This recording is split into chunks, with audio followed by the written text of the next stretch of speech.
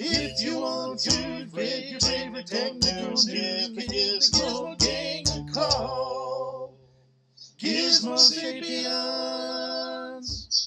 Hey, and welcome to Gizmo Sapiens podcast number 216. I don't have a title for this episode yet because Matt and I are doing this on the fly. As a matter of fact, there's no show notes. It's all off the top of our heads, so we're going to discuss whatever we freaking want. And that means we're going to start off with our complaints about Star Trek this week. And why not? So, if you have not been aware,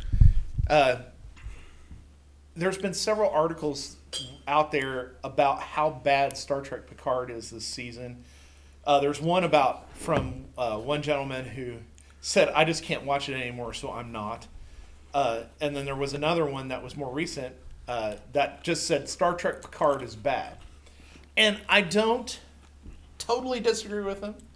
I won't say it's not as terrible as the last season of Discovery has been, but I'm telling you, I hope to God Strange New Worlds, which starts May 5th. May 4th. 4th. Is not bad. Hopefully the writing for an episodic format show is a lot better than this seasonal story arc writing has been at Paramount, but I'm not holding my breath, frankly. Frankly, we're at the end of Picard. I think last night today was season 8. Episode 8. Yeah, and out of 10. So you have next week, and then you have the week after, which it overlaps with the premiere of Star Trek Strange New Worlds. We're at the end of the season. And we have drifted so far from the seasonal storyline, and it's like they've forgotten how to even do that correctly, because they decided they wanted to go to these seasonal story arcs so that they could tell a much longer story, and have less or fewer, arcs in a storyline, so that even the minor story arcs all resolve the big story arc. And we have a lot of Star Trek The Next Generation writing going on, where we have an episode arc, and we have these multi-episode arcs, and we even have little story arcs that happen within the episode. But the last two, so episodes 7 and 8, in my opinion, are exposition. You could cut these out of this season, and it would not matter a whole hill of beans to the entire storyline.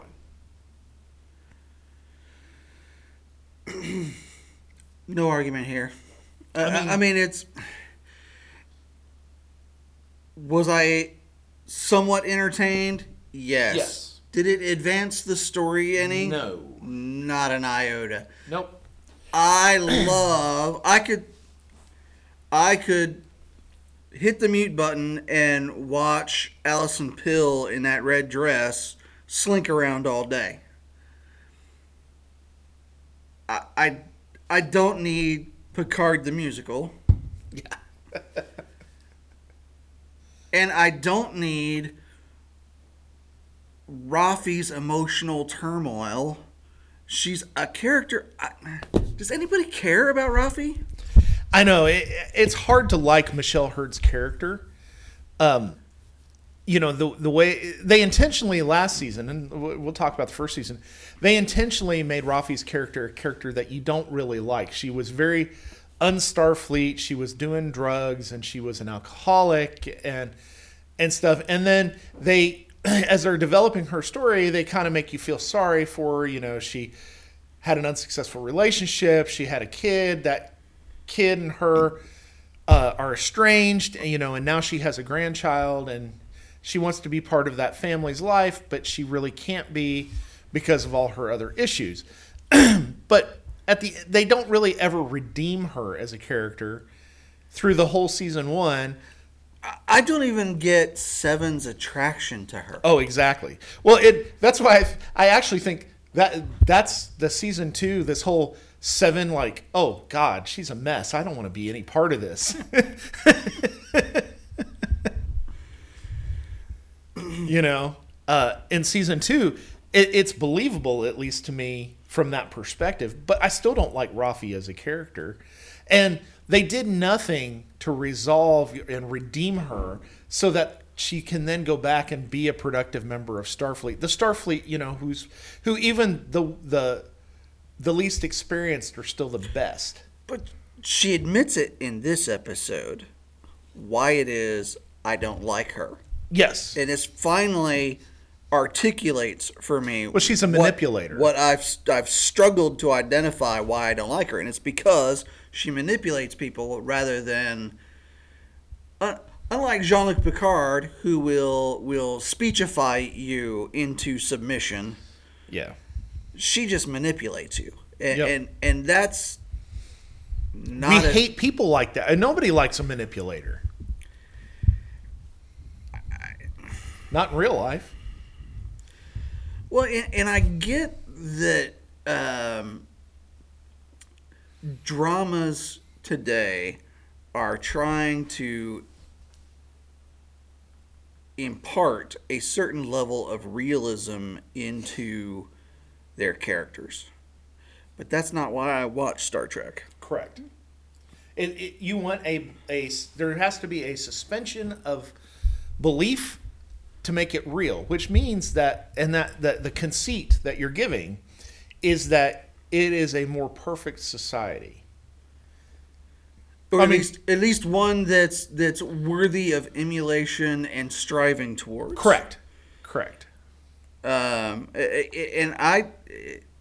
this goes back to our bit about the Admiralty, in that, with very few rare exceptions, most of them Have been corrupt.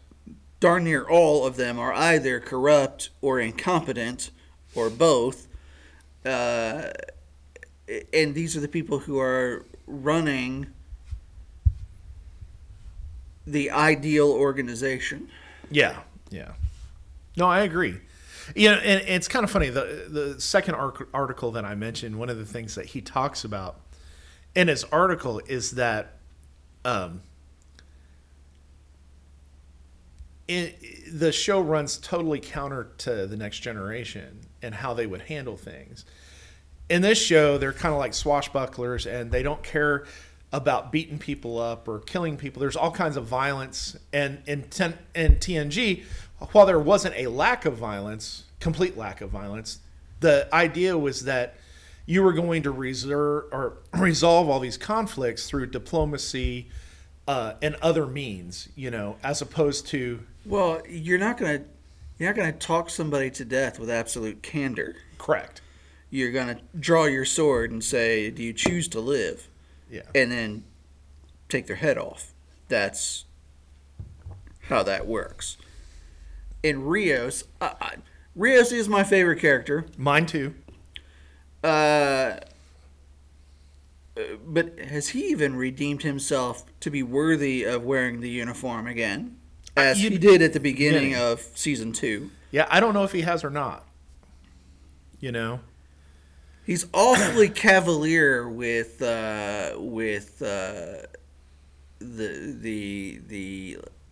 Latina woman doctor. Yes. Well, and for having been received the lecture from Rafi of all people of the butterfly effect, and yeah, I know that one doesn't. And that whole arc is too Kirk and Gillian Taylor for me. Well, exactly. It's another repeat. It's very, very well. You can tell Bad Robot is involved with Picard because we're seeing too many homages. That well, it's not so much homage. Aren't really homage as it's just outright ripoff. Exactly. And we'll know if it's an outright ripoff if she goes back to the future with them. Oh, and I'm almost sure Marty McFly is she will slapping his forehead right now. Well, glad you brought that up because Darth Vader. My name is Darth Vader. That brings us to Space Legolas. Yeah. Now, he goes on the trip and dies. In the past. Yeah. if we wake up from all this and who shot JR is a dream and he lives, that defies all time travel rules Yeah. as we understand it. Well, and the other thing that I don't understand about this episode, and it may be setting something up in another series, because it can't set something up for Picard. We're too late in the season for it to set anything up. But we have the FBI agent who pulls Picard and Guinan in.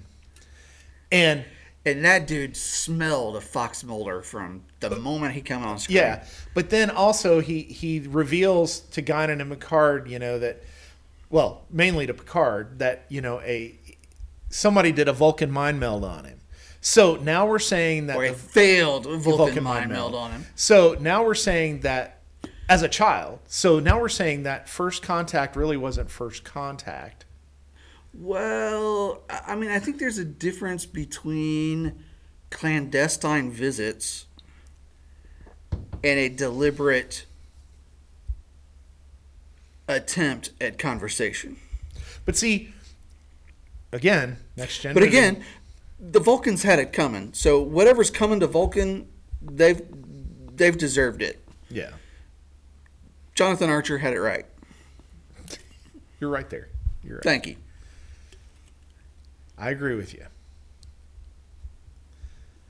And maybe that's going to tie in the whole. Let's bring Archer and T'Pol and all of them back, but we'll see. But I'm wholly disappointed. I mean, when all the other series are not on, I gladly watch Lower Decks. But at this moment, Lower Decks is my favorite series, and part of it's because they're so irreverent, and it's not.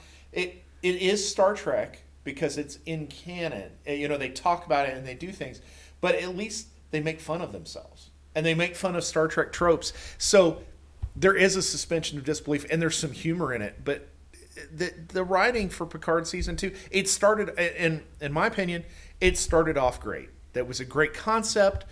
I was not entirely enthralled with another time travel trope thing, but that's kind of the Star Trek thing.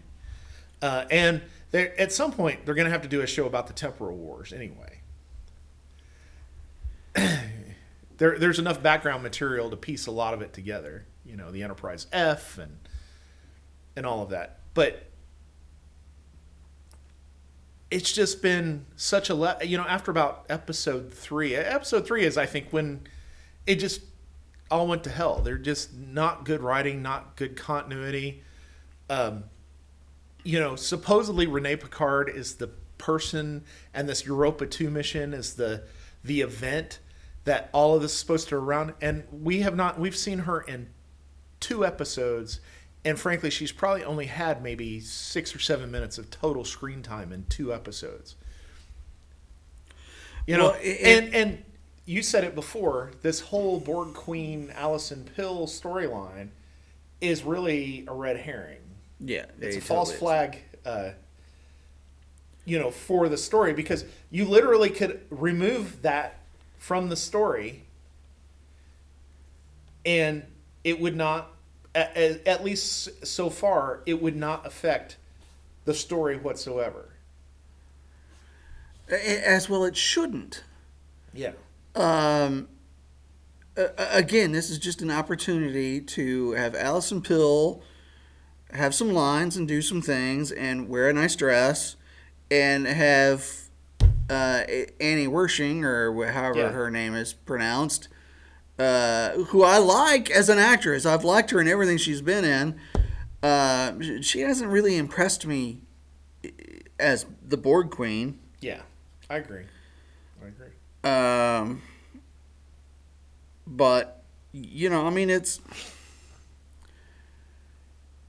they have so much talent on the cast this season, and they're wasting it. Yeah. The Fox Mulder guy is actually the star of that episode. Yeah. If you ask me. The thing is, the most interesting storyline that they're going through that I'm interested in, if you could remove the Q parts, because sorry, John Delancey, I'm over your character. It's just Q stories are not fun anymore. And frankly, the first. Well, and I thought it would be fun again, and it would have been fun again if he Q were was actually involved. in it. Yeah, exactly. Every episode, I think, and special appearance by John Jonathan Delancey, and I'm like, great. He's finally taken some time to learn some lines and show up and deliver them. And I know he has even less time on screen than Rene Picard does. I know. I was going to say the same thing. He's appeared more episodes, but it's like, oh, here's 15 seconds of John Delancey. He says, oh, the finger snap it's doesn't not working. work. Yeah. Darn. And she was even in that scene. Yeah. So I mean, it's I had really high hopes for it coming out of Diversity. It was, Don't get me wrong. the first few episodes were amazing. This show is still better than Diversity based upon the first 2 episodes. Again, low bar. I'm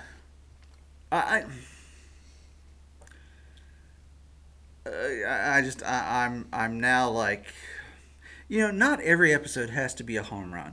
No. I mean, you can throw in some ground balls. You can, you can even foul out for all I care. But, man, make solid contact with the ball. Yeah. That's all I ask. Just make solid contact with the ball. And I don't know these last 2 episodes have done that. Well, it's like I said. If you could literally take 2 whole episodes and everything that they supposedly cover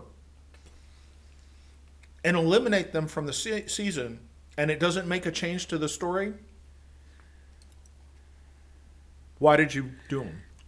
And here, I'm about to say something controversial, and we'll see if you agree. No, Matt, no. I am not that impressed with the acting ability of Sir Patrick Stewart. I agree.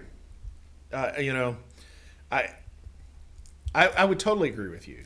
He's not convincing as Jean-Luc Picard for the same reason that Mark Harmon was no longer convincing as Jethro Gibbs in NCIS. And I would say at least Jethro Mark Harmon's as Gibbs was a progression of a character that you saw the decline coming. Yeah. By the nature of what's happened,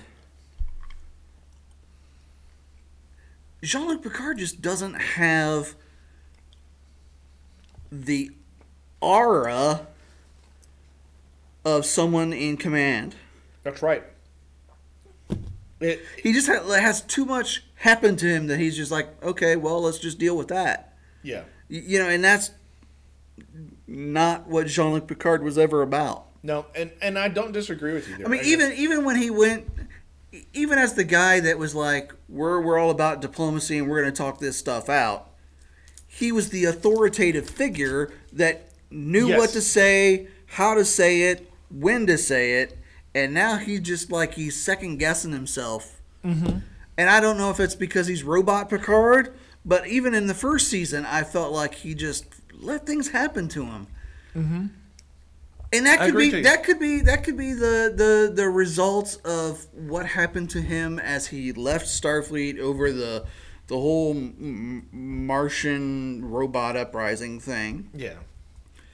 But even still, I would think he was right about that. You double down on stuff like that. Jean-Luc Picard has always doubled down on stuff like that.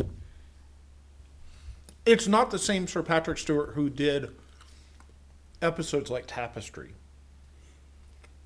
And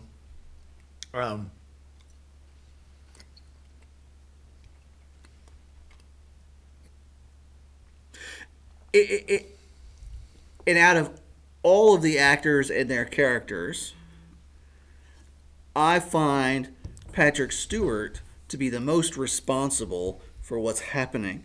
Mm-hmm. Because if it weren't for him saying, let's do it, it wouldn't go. Yeah. I mean, the show's called Picard for a reason. No, absolutely. Absolutely. And that the problem I have at this point, because they've already announced that all the cast is coming back for season 3, which really the only cast from, you had cameos of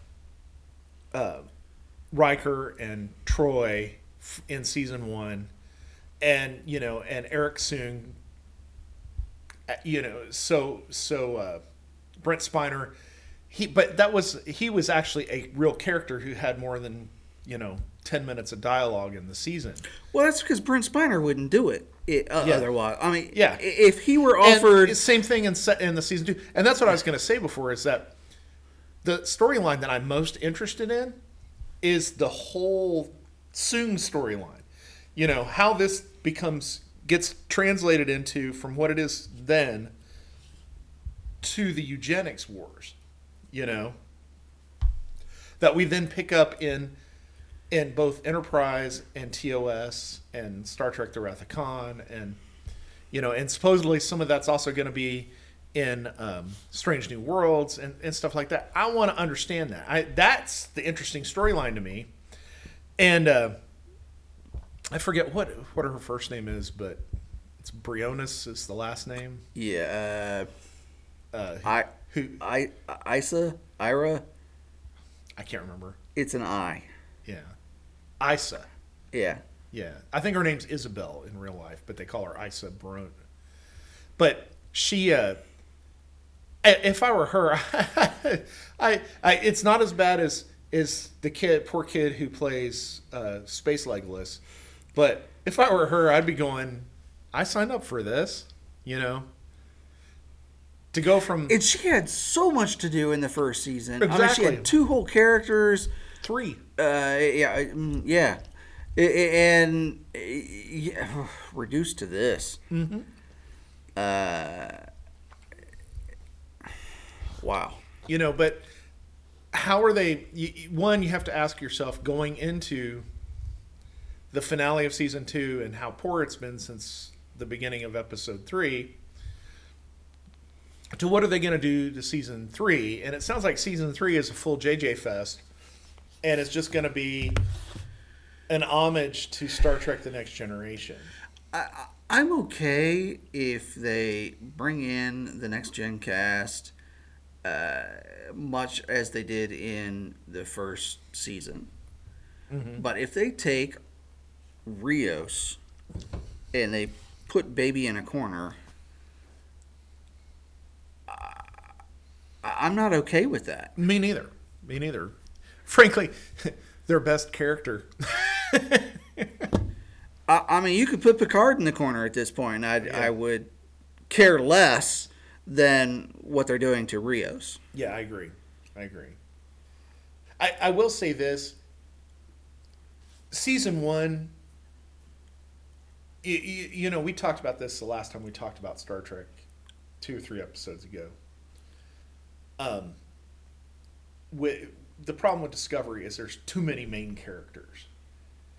So they struggle for airtime. So you get to Picard where you really have 6 characters total that really count, that that drive all the storylines.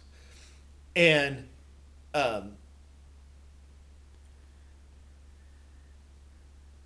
we've already established that they've really made Alison Pill and even in the first season, she was largely window dressing. She had some cool moments, like when she killed Maddox. But she was largely window dressing. This season, she's largely window dressing. I mean, there's so many correlations. Matt and I were talking about this before we started recording. There's so many correlations. The red dress and the singing, Star Trek V with Uhura. We have Gaius Baltar, who plays Picard's dad. And so then you take Alison Pill, who's a blonde with that red dress, and now we're looking at number 6 in Battlestar Galactica.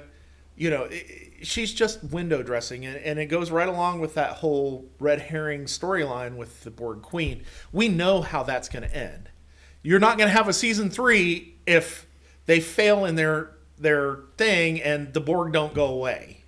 So what So they did that storyline, like you said, to give her a number of lines and an opportunity to sing a tune. Yeah. In season 1 of Picard, and in reality, Michelle Hurd's character, Rafi and Seven, they've largely been window dressing this season as well. Seven has almost always been window dressing. Yeah. I mean, I hate to call that out as it is, but here we are. She's always had a lot of things to offer, but I never really felt like, what's the one quintessential Seven story that defined Voyager? Exactly. I can't think of one. I'm sure there is one, but the only one that I can think of that was a real quintessential Seven story that focused on Seven was the episode where she's part of the Temporal War. I don't even remember that one. I'm going to have to go back and watch it. It's in the later seasons, but yeah, there's that one, and then there's also the one that then ties back to the first season of Picard where Icheb. And she tried to help him integrate back to his family, but how did that progress the Voyager story? It didn't. It did. Well, no, I'm talking about. I mean, it was a great Seven story, but it progressed the Seven story. But again, Voyager as a character, window dressing. Yeah, you're right. And that's how did it get him closer to home? What was it resolving? Did it enable the Voyager to communicate better with the Federation? Or lop some years off the travel time. Yeah, you're right. It didn't set the Voyager story forward. It was more. It's what I would prefer as an exhibition story, which is it was a character development story as opposed to these last 2 episodes of Picard, which weren't really character developments. It was like, this is exposition that we're just going through to keep the story moving along. See, I don't even know that I would call that exposition, because exposition usually leads to a development. Yeah. And I think this is just fluff. Filler. Yeah. I mean, this is a hot dog. This is a sausage. I don't even know that I could call it a sausage. It probably is closer to a hot dog, because this is not the good scraps. Yeah. This is like a Bar S 99-cent pack of hot dogs. Thank you. I mean, I'll eat it, but it's not a Cons. Yeah. It's not. You get what I'm saying? Oh, I know exactly what you're saying. You can't tell it's baseball season, can you guys? But yeah, I agree with you. But at least if the episodes had, and that's what I have been impressed with the Rios story. They were very sparse with it in season 1, but we did learn, a lot about Rios and we learned what kind of man he was based on why he quit Starfleet and everything. But not only did we learn about Rios through the character of Rios himself, but we learned a lot about Rios through all the holograms. Yes. And that was kind of brilliant. Missing. It was brilliant. Yeah. Well, except for the very first episode. Yeah. And they haven't, the funny thing is they've done a little bit of Seven character development, like when she went back for Icheb in season 1 and stuff like that. But the reality of it is, they haven't developed the character because they're resting on the fact that, Seven's a known character from Voyager. So you should know her motivations and why she does things. She's literally marking time. Now, Picard, granted he's the star of the show, really, how much character development has he had? None. Other than being a robot. Yeah, they've made what they wanted you to do was assume Picard was the same man he was in Next Gen, and He's not. And even the way they've written him, he is not. And so that's part of the reason that whole story is unbelievable. That suspension of belief, because we don't have the character development between the end of the last Next Gen movie and Picard. We got a little bit brief, of his interaction with Raffi after the meeting at Starfleet Command before he resigned, but that wasn't a lot, and it wasn't enough. And I don't recall us talking about this in previous episodes, but we've talked about it with diversity. I don't think we've talked about it in regards to Picard. I'm real tired. I mean, exhausted of the slap in the face political BS. Oh, absolutely. Fucking make a science fiction show and don't preach to me about wokeness and diversity and all this crap. That whole bit at the clinic with the Homeland Security raid, yep. The ICE raid, was gratuitous and did not advance the story one iota. No. Some writer put that in there because they thought, hey, there's a message I can give here. Yes. Yep. And even Ezra, who's a friend of ours of Mexican-American descent, when he asked me about that episode and I didn't say anything about it, he was like, and that ICE raid was ridiculous. Yep. And I was like, I didn't even really think about it at the time, but yes, you're right. No, it absolutely is. That was absurd, it was ridiculous, and there was no need for it. Well, that whole, and him getting arrested and the whole being saved by Raffi and Seven, again, another whole section that you could eliminate from the story, and it would not matter. You could probably condense season 2 of Picard down to 2 or 3 episodes. 3 hours of show. Now, back in the day, we would have gotten all 10 episodes of this silly little show. Yeah. And I would have been tempted to re-edit it into a Picard the movie. Yep. And done the whole thing in 2.5 hours or less. Yeah. Well, I may do that. I'm just saying it's literally at this point very easy to re-edit this entire season down to a feature film length. At which point you're like, why is this a series? Exactly. Just do a made for streaming service movie. Yeah. Well, and stop wasting our time. It's funny because if it weren't for Star Trek, and I was thinking about this before we recorded the episode, if it weren't for Star Trek, I would not subscribe to Paramount Plus. Yes, are there other shows that I watch there that I really, really like 1883 and How Women Kill and stuff like that? And potentially the new NCIS. But the real reason I subscribe is because of Star Trek. And I have a feeling there are a lot of subscribers who subscribe because of Star Trek. And if it continues to be this bad in Strange New Worlds and future seasons of all of their shows, I don't need to pay my $99 a year for Star Trek. But look at what Netflix is going through. Here's what I fear. The vocal Star Trek fandom are not on our side. No. They love I've this seen stuff. so many posts on Facebook. Diversity is Discovery's the best greatest show ever. And I'm just like, what color's the sky on your planet? Because it's not blue like on mine. I don't know. Star Trek, whether it was TOS or Next Gen. And I don't even mind some of the messaging. No, I don't. It's the delivery that has always been... TOS was very subtle with this stuff. Yes.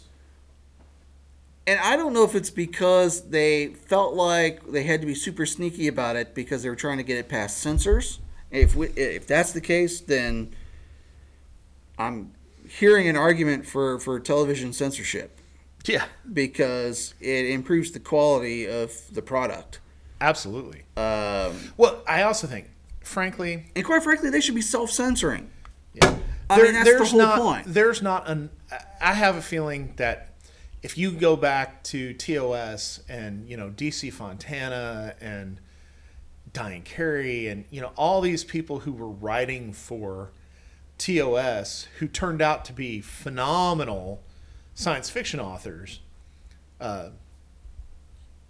that there's nobody even near their caliber writing for the new series.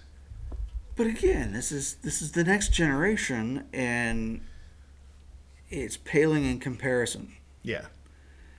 I weep for what the next generation. Well, will the be problem like. is you say that about the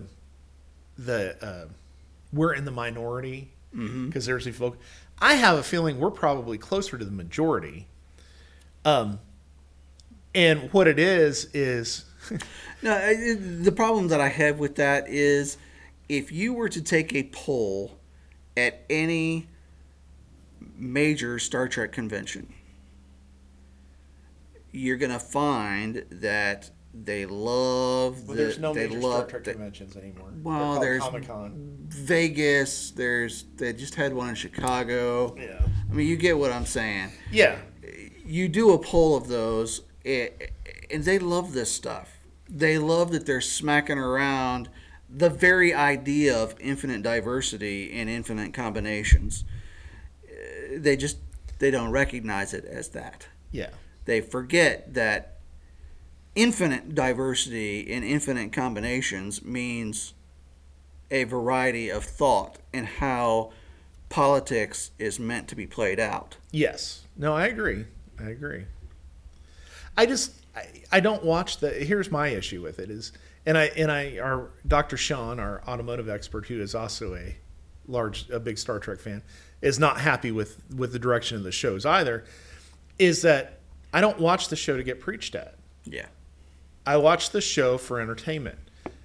And what I don't get is if you go to Paramount does Yellowstone. I think Yellowstone is one of the greatest television shows out there. And you know why it's popular? And it's popular with a lot more people than Star Trek is popular with at the moment. I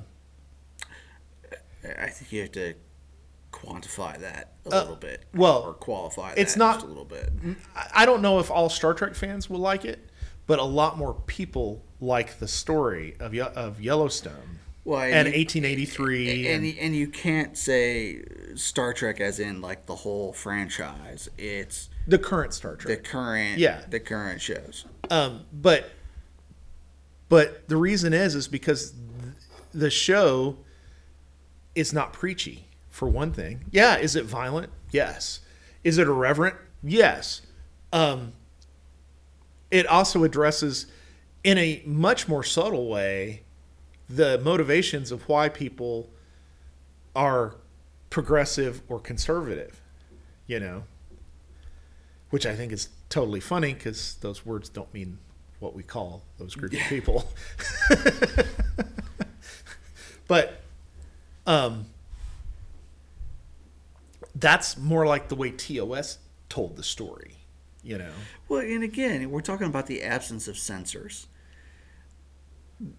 I have always said that you will find far more creative solutions when you're trying to fit within the boundaries that are given to you. When you take those boundaries and say, do whatever you want, this is what you get. And it's not good. No. It's not creative. And I find it lacking in entertainment. Yes, it is like And that's the thing that's Well, going to ultimately kill it. Well, and so I'm going to segue away from Star Trek and Yellowstone and Paramount, but so Netflix is in a huge kerfluffle. They've lost 40% of their market value after their shareholder meeting, where they said, "Hey, the last quarter we lost 200,000 subscribers," And what was the biggest complaint? But the two biggest complaints: one, they keep upping The price. the price while offering fewer benefits, like trying to actively. Somebody said this the other day, and I Well, didn't check it out. They but stopped people from being able to take screenshots on their computers of shows, so that you can't create memes and essentially it's free advertising for the show. Yeah. And then they're trying to find ways to either charge you if you share your password. But how do you do that? Like, I have it on my phone, my laptop, my iPad, and I work and travel. Yeah. Yeah, I don't know how that's going to work. Well, also, The selection. Why are you trying to do that also when every other service doesn't care? I think it's because they've just hemorrhaged 200,000 Well, subscribers. and the other thing is their outlook they're for wanting more. Q3 is they're going to hemorrhage another 2 million subscribers. Well, I may be one of them. Yeah. Because I'm like, so somebody made this point the other day, and I haven't checked it out, but I am. It's on the internet. It must be true. If you're a Tom Hanks fan, and you're on Netflix, are you going to be able to see Big, Apollo 13, Sully? I mean, no. I don't think you can get Splash, and that's saying something. Yeah, it's old. I mean, you get his clunkers, and that's it. The selection of what you get at Netflix has now been degraded to the point where it's like it's not worth $20 a month to me. Yeah. Well, the problem is also they charge extra if you want to watch 4K, too, which I know to you isn't a big deal, but those of us who have 4K TVs, you want to enjoy it. The problem I have with Netflix is for every good show they have 200 or 300 really bad shows. And those are the ones that get renewed. And those are the ones that get renewed, and the really good shows don't. And the other thing that drives me nuts about Netflix is this whole idea that, we're going to do a season of a show. If it takes 18 months, 2-3 years to get the next season, I don't care at that point. That's the whole Orville problem going on right now. Well, when Netflix lost, and the they Defenders. were short-sighted too in thinking that, hey, when all of the other major producers, so Paramount, which is CBS, and Disney, who owns ABC, and Hulu, and Fox, and NBC with their Peacock network, when all these players who are developing and HBO Max with Warner Brothers, who, I hate to say it, by far top down the best streaming service you can subscribe to. I'm actually thinking about trading Netflix for HBO Max. Is HBO Max, because I've loved it's a fraction of the cost, and new movie comes out and I get to watch it the next day. Yeah, exactly. And but the whole, to think that these guys who were producing content that Netflix was licensing, that at some point when they wanted to do their own streaming services, that they were going to pull their content back because that way they had more control over it. Well, and if you're Netflix and you see that coming, now as an innovator, and they're proud of their story as an innovator. They even made their own movie about being an innovator in this space. Well, how do you fun of Blockbuster? How do you not see that coming? And two, how do you think that the solution is to raise prices? Correct. While reducing content and reducing quality of content. The biggest issue with both Amazon Prime and Netflix, because they have the same issue with their own internally generated content, is that they do have some winners. I love The Boys with Carl Urban. I love The Boys, and I love the Jack Ryan stuff. The Jack Ryan, the Mrs. Maisel is actually fairly good. I've not watched that, but I've heard it's great. It's fairly good. They're just like Netflix. 3, 4, really 5. There's a few things I've watched on Amazon, but they do the same thing. But the thing about Amazon, for me, Well, is Amazon is that's an add-on. That's It's a free an add-on service. It's a free add-on service for Prime. for Prime, Exactly. which is why you do it. Exactly. If Netflix were to offer me free shipping on something I care about, Yeah. and their crappy little service was like the add-on, hey, here's the little cherry on top of your sundae, I don't know that I'd still pay $20 for it a month, but No, but I might pay $99 a year or $129 a year like we do with Amazon Prime. yeah. Yeah. Yeah. Well, and even Paramount offers you a yearly option if you pay for it in the year, which I do every year. It is less than Netflix by more than double.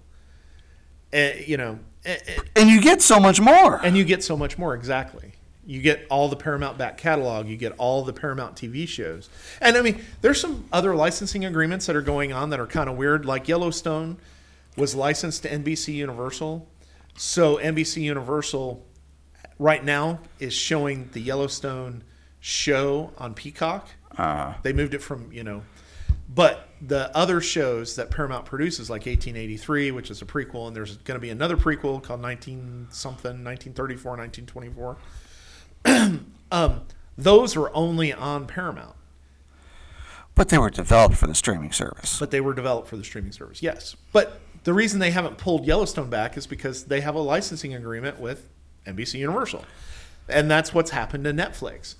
And to think that, and frankly, what killed Netflix was there wasn't a ton of Paramount's catalog on Netflix as far as movies, but it was television shows.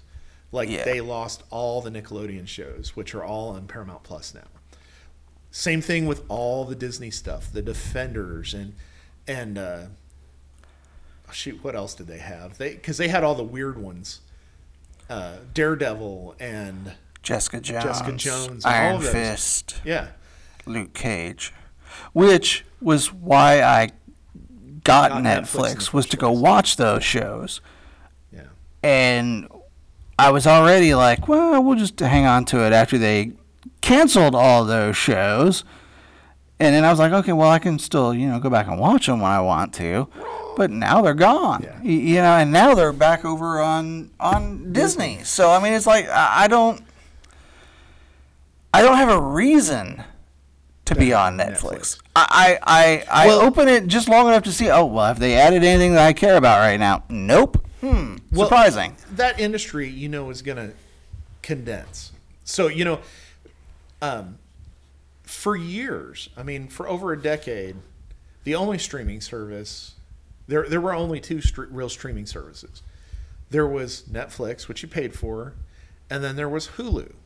Yeah. Because I remember watching a lot of stuff on Hulu, and there was no app on your TV. I actually had a PC hooked up that fed the Hulu off my screen into the television so we could watch Hulu programming on the television. Yeah. And, and then as those evolved, and then, you started getting special interests having their things, so Discovery Channel wanted to have their thing, but then Discovery Channel got bought. So, there was a plethora at one point, you could have paid for 40 or 50 streaming services based on separate cable channels that you liked. And now, which is weird because what I had always been saying, what would have helped cable is if they had offered a la carte programming. Yep. And they never for wanted $10, to do it. They wanted to bundle it all and give you a bunch of crappy channels that nobody watched. Yeah. And to get the channels you actually wanted, you had to bundle it with, 50 channels you didn't want. Yeah, you had to do that like 6 or 7 times to get all the shows you actually wanted to watch. The 12 channels you wanted to watch. Which is the same mistake Netflix is making by continuing to raise prices while giving you less and less content that actually matters. Correct. Absolutely. Absolutely.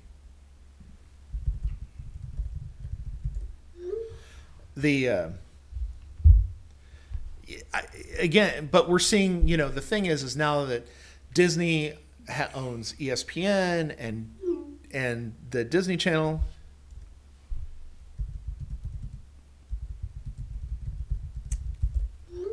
The Disney Plus crap, and now that they own Fox, and and even Disney's going, maybe we don't need Hulu and Disney Plus. Maybe we should put them together. And well, it went prior to Disney Plus saying, let's shed our family-friendly facade. There was a reason to have There was a reason to have that. But even then, they were bundling it. You get Hulu with Disney Plus and ESPN Plus. But still, your kids could be on Disney Plus and know that you theoretically weren't going to get something bad. Correct. And same thing with Paramount Plus. Originally it was CBS All Access, and all the content on there was only CBS television content. And then when Viacom and CBS got merged back together to become Paramount Network, or Paramount again, now when they changed to Paramount Plus, now all the Viacom and the Paramount movie back catalog and Nickelodeon and all it's one service. NBC Universal, oddly enough, is not doing well because they came late to the game. And we're now in this consolidation stage. And even HBO Max, which is Warner Brothers, bought HBO, and they created HBO Max. Prior to that, there was an HBO streaming app. And it only... HBO Go? It was HBO Go. Yep. And then they started folding in all the Warner Brothers stuff. And then they bought Discovery Channel. And now all the Discovery Channel stuff and the Smithsonian Channel stuff, all of that's getting put together into HBO Max, which, hey, I'm happy with. And and to go on with this idea that, and it's not a new idea from Netflix, but this idea that they want to stop people from sharing their passwords and stuff. And I understand the concept of why they want to do it, because they feel like they're losing money. But the problem is people who are going to pay for the service are going to pay for the service. Yeah. And there's a lot of examples that are not corner cases where it makes sense that you would have your own profile on an account you share with 3 or 4 family members. Case in point, and I don't care if Netflix listens to this because I know they won't. But my mom, we have HBO Max, we have Paramount Plus, we have BritBox, we have Acorn, we have Netflix, we have Hulu, Disney Plus, and ESPN Plus. We have we had a separate Discovery Channel, and we have Curiosity Stream. So we had about 10 of the streaming services that we subscribed to. I paid for Paramount, HBO Max, and BritBox. My mom pays for Netflix and Acorn. My aunt pays for the Disney Plus bundle, and then we picked up a couple of other minor streaming services, on deals where like you got to, for $10 you get the whole year, but it's for 1 year only.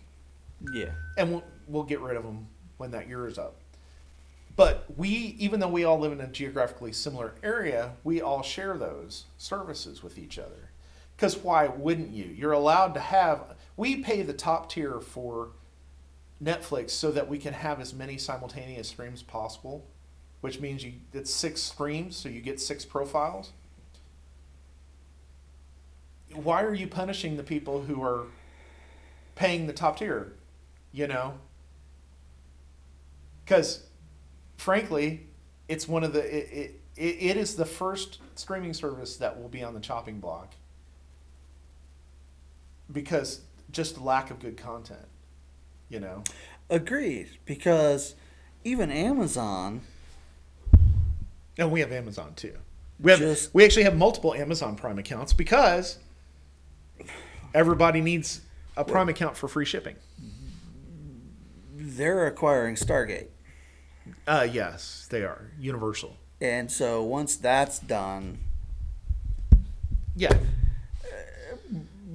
Amazon has a reason to exist again. Oh, exactly. I mean, beyond The Boys and the Jack Ryan stuff. We'll see how the And I the Board of the Rings stuff goes. well, yeah. I even wish they'd go back and do more of The Tick. Yeah, that was hilarious. It was. I mean, there have been some really good shows. I cannot remember the name of it. There's a similar one on we have Apple TV Plus too, but that's part of. I pay for all the services. I was paying for extra iCloud storage and the family Apple Music Pro, and Apple One is cheaper than buying those both separately. You know, so it's like, so what do I get with Apple One? Oh, you get Apple Plus. Plus, Verizon gives you half of them for free for subscribing to them, and I know that you can get half of the streaming services for free from Sprint. Well, I was going to say T-Mobile is Or T-Mobile. why I have Paramount Plus. Although, when that NCIS show finally hits, I may go ad free. Yeah, and that's what I do on Paramount Plus. I don't do the ads. Well, because the only reason why I did it was because, hey, T-Mobile is going to pay for it, so yeah, you might as well do it. And then if I really like it, then great. They're also paying for my MLB TV, which is hilarious because I am not watching that either. Yeah. I can't watch my Reds on MLB TV, which is ridiculous. And the other thing is so, Reed Hastings, who's the CEO of Netflix, he's doubling down on this because he thinks I don't even know how you can, even all the analysts are going, how can you think this is a good strategy when all your competitors are trying to make it cheaper to gain more subscribers? Because, I mean, NBC Universal is not the only one who has a subscriber problem. Disney's having a problem with subscribers because what happens with Disney is people have decided that they only like certain shows like The Mandalorian and Book of Boba Fett. So what they do is they when a new season comes on, they'll subscribe for 3 or 4 months for that season, and they'll watch all the back catalog of all the other stuff that's available while they've got it, and then they cancel, and so they pay $30. Here's the other problem with Disney. Yeah. And why they should, if they're going to shut anything down, they should move everything over to Hulu. Yeah. The Disney name is loaded. Yes. When Disney does something that people don't like, well, again, cancel culture jumps in, and that's how you get ridiculous headlines about how many people have canceled. Yeah.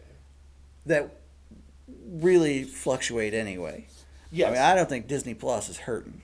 I don't think they're hurting either. I just don't think it's kind of like we used to have a Grater's ice cream in the town I live in, and it always made a profit, but it wasn't making the profit forecasted that they thought it should, so they shut the franchise down. I think that's what Disney is in. It's not that they're going to shut down Disney Plus, but they're not making the profits they think they should be making from. Well, part of that's because they promised to do what Paramount Plus is doing with Star Trek, and that's give you Star Wars and Marvel year round. And they haven't fulfilled that promise. Well, at all. Okay, so let's transition to. I can't even get Marvel and Star Wars. Yeah, all year long. Oh, neither can I. So we didn't talk about this, I don't think, but there was an article. I think you posted it to Facebook about Disney and what were the least popular shows, Marvel shows, and they said it was Moon Knight and Hawkeye. Now, I thought Hawkeye was awesome, phenomenal.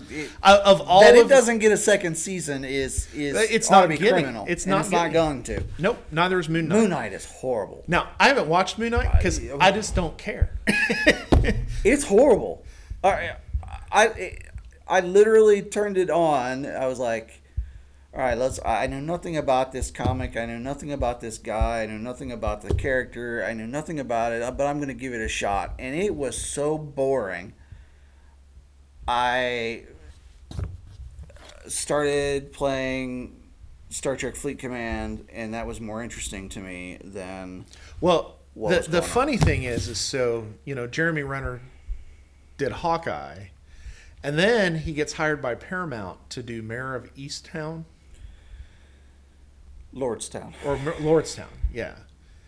And that show, although Was awesome. the first episode was really slow, I will give you that. 45 minutes once in, you got and into then it, once you got into it, man. that show was amazing. And so it's like, yeah, if I were Jeremy Renner, I'd want to go back to doing this for a second season as opposed to doing that. Although, if I'm Jeremy Renner, I'm like, let's be like Deion Sanders and Do both. both. Yeah. But what I'm saying is Yeah. it's not like he's hurting because they're not doing a second season of Hawkeye. It's not Jeremy Renner that's hurting. It's Marvel. Yeah. The projects that they're choosing to. This Moon Knight thing is. I can't tell you how dreadful it is. I don't have the words, and you know how I am with my words. There are not words to adequately express just how dreadful and awful this series is. They're like 3 or 4 episodes in, and I still don't understand what it's about, and I care even less to try and figure it out.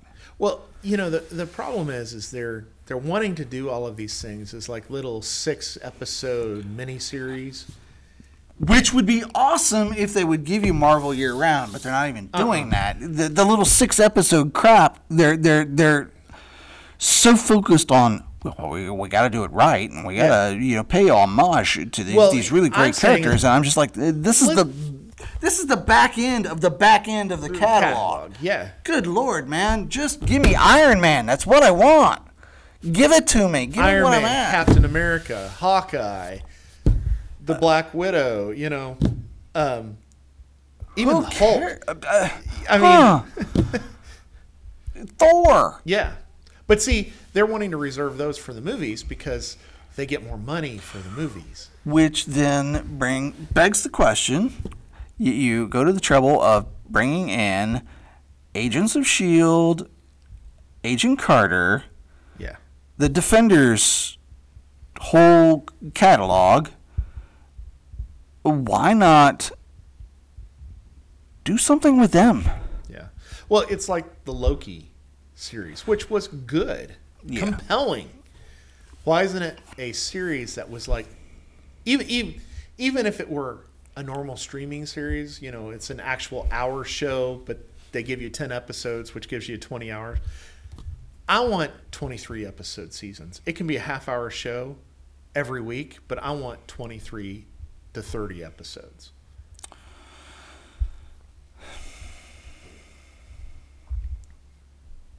I was surprised to see, I need to go back and check. Halo was a half-hour episode today. I haven't watched Halo yet today. Now, that being said, I've actually enjoyed Halo. Me too. And I know nothing about it. Well, I know the whole storyline from the game, and they haven't totally divorced themselves from it, but they tried to make little movies and things that went along with that story in the past. Before. And it never really panned out because there wasn't a total world to build it upon. So you had to do all this exposition and development and things that people who were at that time watching that world were wanting to watch, like Red versus Blue, Yeah. They wanted them to battle the aliens. And they're doing that in this show, and there's all this complaint. The other thing is, I haven't seen it, but I read people complaining about the show being woke.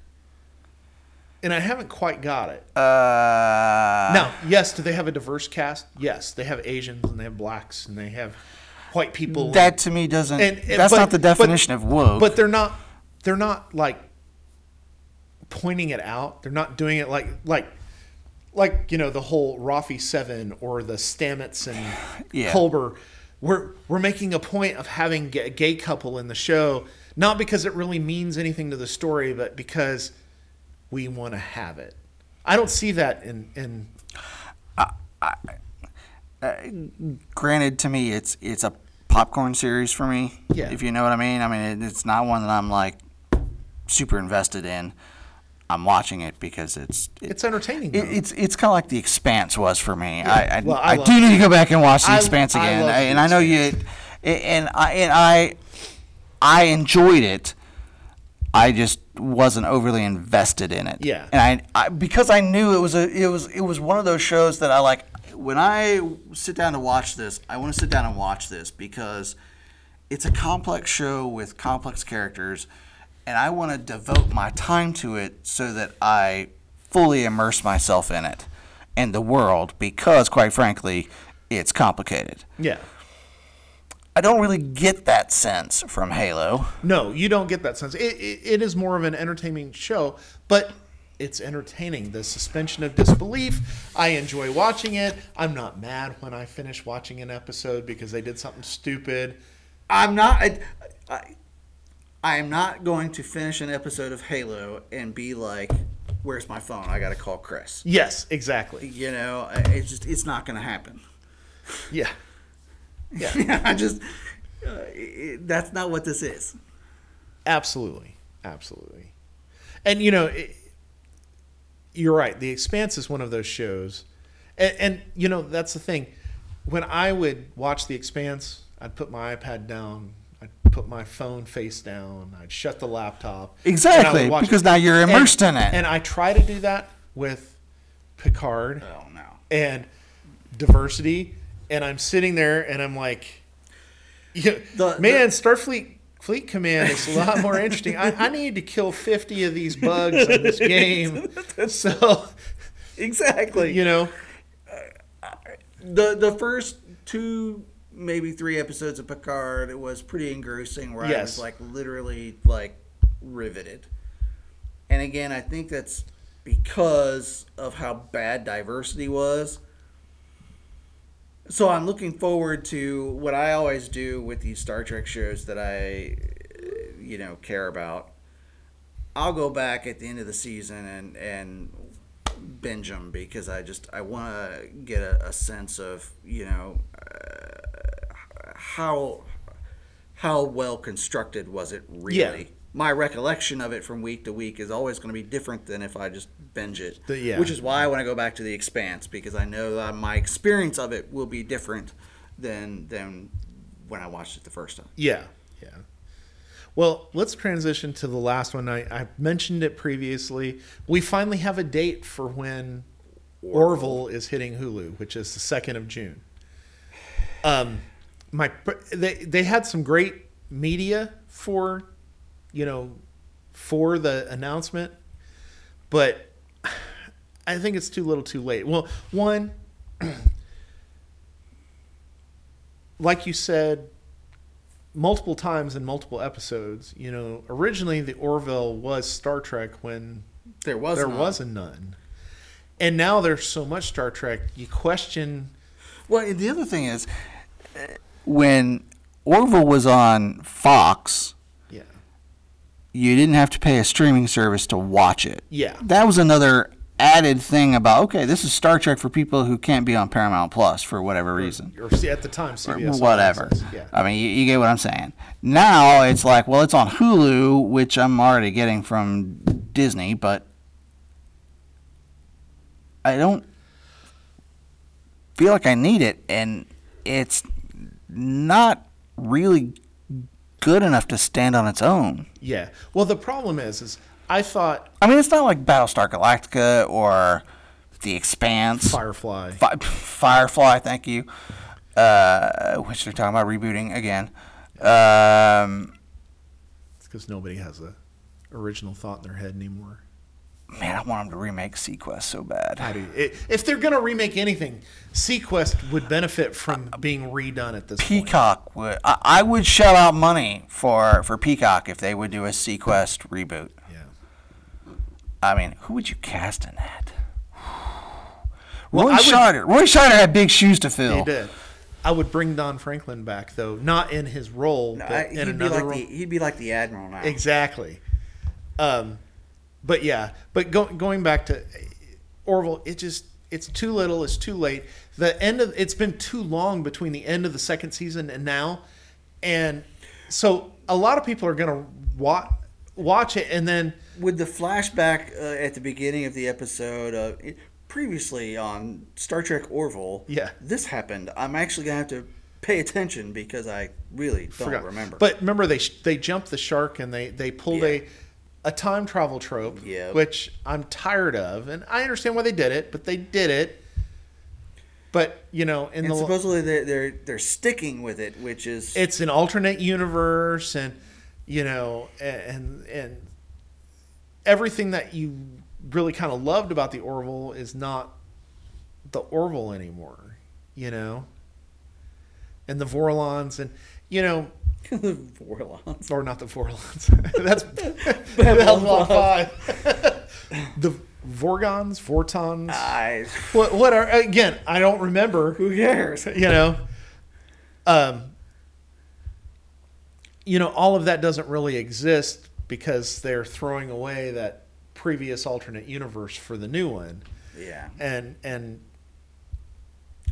again, I would care about that if I thought. Well, I would care about that if it weren't the whole idea of Star Trek Picard Season 2. Well, even that aside, if I had even a slightest hope that there will be another season of Orville, I think this will be one and done. At which point I'm like, why am I investing in a whole new universe of characters and planets and government and a political system that I ultimately you're going to get to the end of the season and you're done.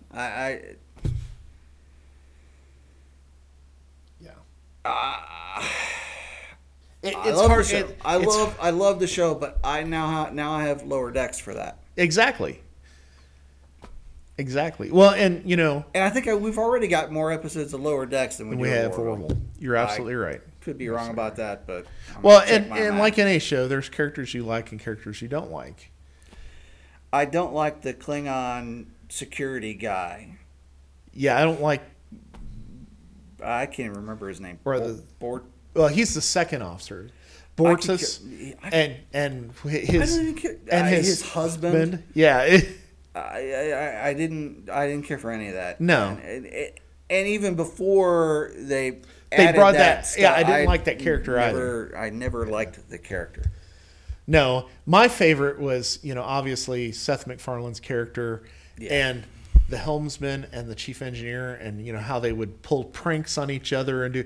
I thought that was great, but in reality, the people at that level wouldn't be doing that. Lower Decks, on the other hand. Well, and that's just it. Yeah. That's what this show was supposed to be. The Orville itself was not even a top of the line ship. Yeah, it was like California class, Lower Decks, second contact. Yep. That's the kind of stuff that show was supposed to be, and they started to take themselves too seriously when they were the only Star Trek on. Yep.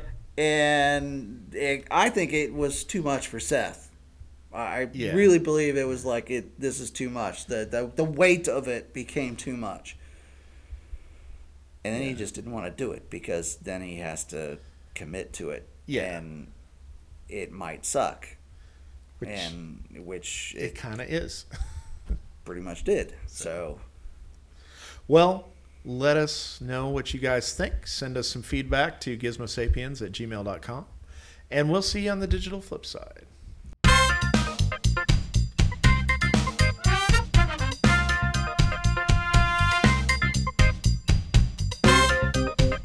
You've been listening to Gizmo Sapiens, a technology and entertainment podcast. You can reach us at our email address at gizmosapiens@gmail.com. That's GIZMOSAPIENS@gmail.com. We'd really love to hear from you, and we'll see you next week from the digital flip side.